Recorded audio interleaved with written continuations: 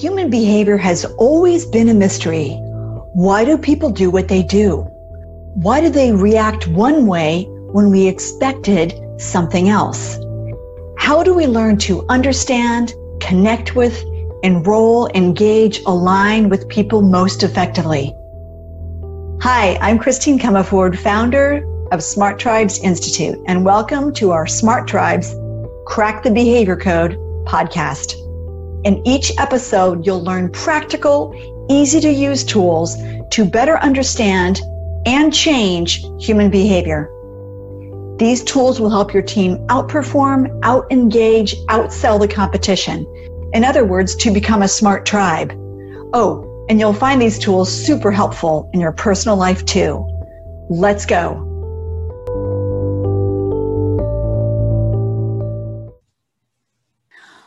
What makes a person successful? Having a growth mindset, being a visionary, being born into the right family. See, these may help, but a healthy brain is foundational. Without it, success is going to be far harder to come by. So what is a healthy brain? What is a successful brain? It's one that has high blood flow and high activity.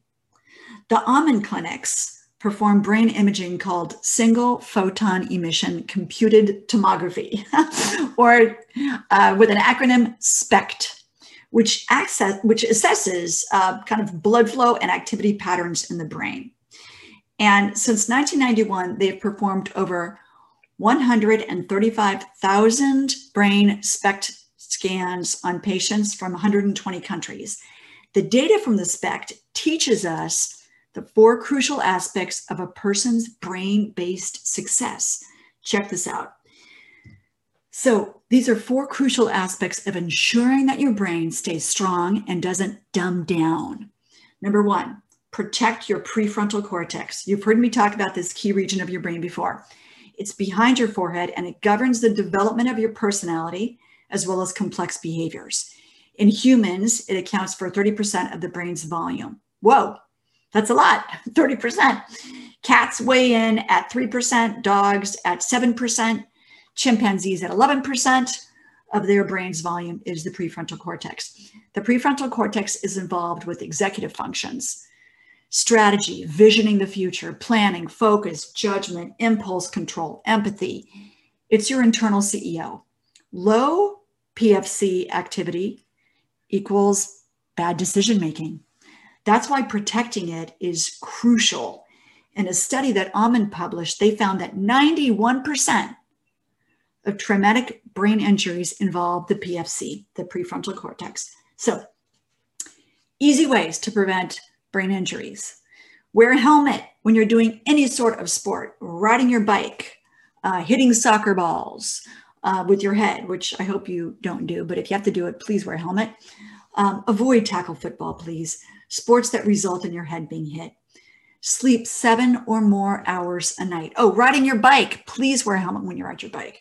Sleep 7 or more hours a night. You'll see in one of my other blogs, Get Horizontal, which you'll see on the show page, that less than 7 hours decreases your prefrontal cortex function, which comprises a host of executive function behaviors, right? From decision-making to just thinking clearly. Reduce alcohol, reduce marijuana, as they too increase PFC function. Next, number 2, protect your brain's pleasure centers. The nucleus accumbens, NA, in both the right and left hemisphere of your brain are involved in pleasure and motivation. Now, you'll remember blogs I've written about the neurotransmitter dopamine, right?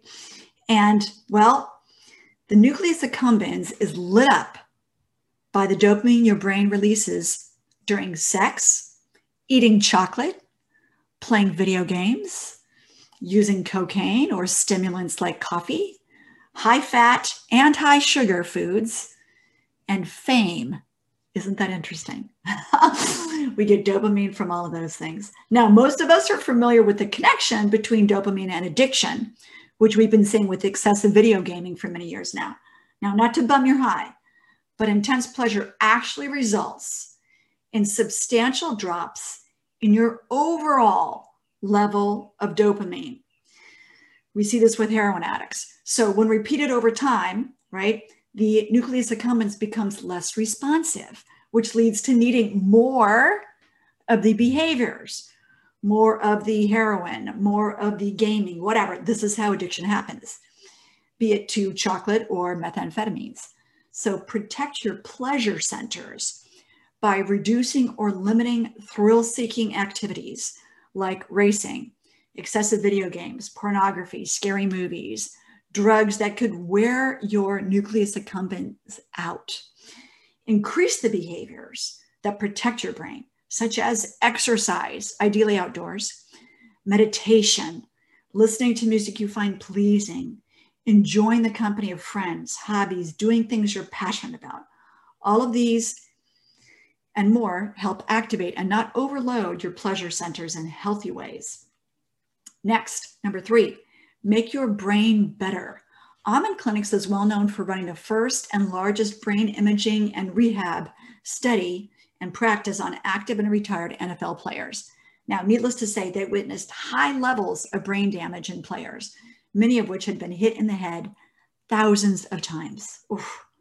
They were thrilled and surprised to see that 80% of the players showed improvement in as little as 2 months when using their memory rescue program. Now, since most of us have thankfully not been repeatedly hit in the head, there's hope for all of us to have better brains and better lives. So the net, protect your prefrontal cortex by protecting your skull, getting 7 or more hours of sleep each night, reducing alcohol and marijuana use. Protect your nucleus accumbens, your pleasure centers, by dialing down addictions. We all have them, even to coffee and chocolate, and overstimulating forms of entertainment. Watch out for that excessive video gaming. You can indeed make your brain better by getting help if you need it, just like Amen has helped the pro football players. How does a person become successful then? Well, that's a long answer, but for starters, stack the deck in your favor by having a healthy brain. Thanks for joining me on this episode. Every listen, every share, every review helps others form their own smart tribes where teams are engaged, happy, and optimally performing. Together, you and I can help millions of people crack the behavior code in their organizations, families, and communities. I invite you to take 2 minutes and head over to smarttribesinstitute.com to discover more about how to form a smart tribe. See you there, and please tell your friends.